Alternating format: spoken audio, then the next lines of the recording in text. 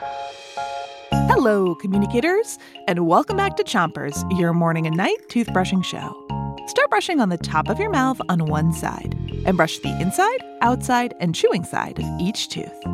3, 2, 1, brush! It's Communication Week, and tonight we have more true or false for you. If you think what I say is true, give me a thumbs up. If you think it's false, thumbs down. Ready for your first one? Talking is the most important part of any conversation. So is that true or false? Is talking the most important part of a conversation? The answer is false. Switch your brushing to the other side of the top of your mouth and give your tongue a brush too. A conversation is when two people communicate with each other, but talking's only half of it.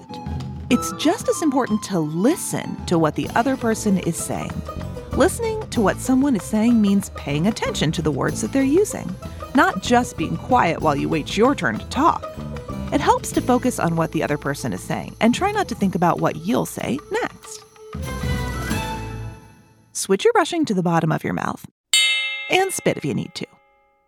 Ready for your next true or false? Questions are a good way to start a conversation. So is this true or false? Are questions a good way to start a conversation? The answer is true. Asking questions is a great way to start a conversation with someone, but open-ended questions often get better answers. Open-ended questions are something you can't just answer with a yes or a no. I'll tell you more about it after you switch your brushing to the other side of the bottom of your mouth. And keep on brushing. If you ask someone, do you like brushing your teeth? They might just say yes, and the conversation's over. But if you use an open-ended question like, what did you enjoy about brushing your teeth? You'll get more information. Starting your questions with what, how, or why are great ways to make open-ended questions and learn more about your friends.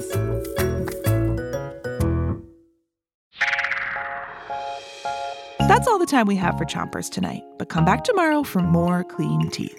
Until then, 3, 2, 1, spit!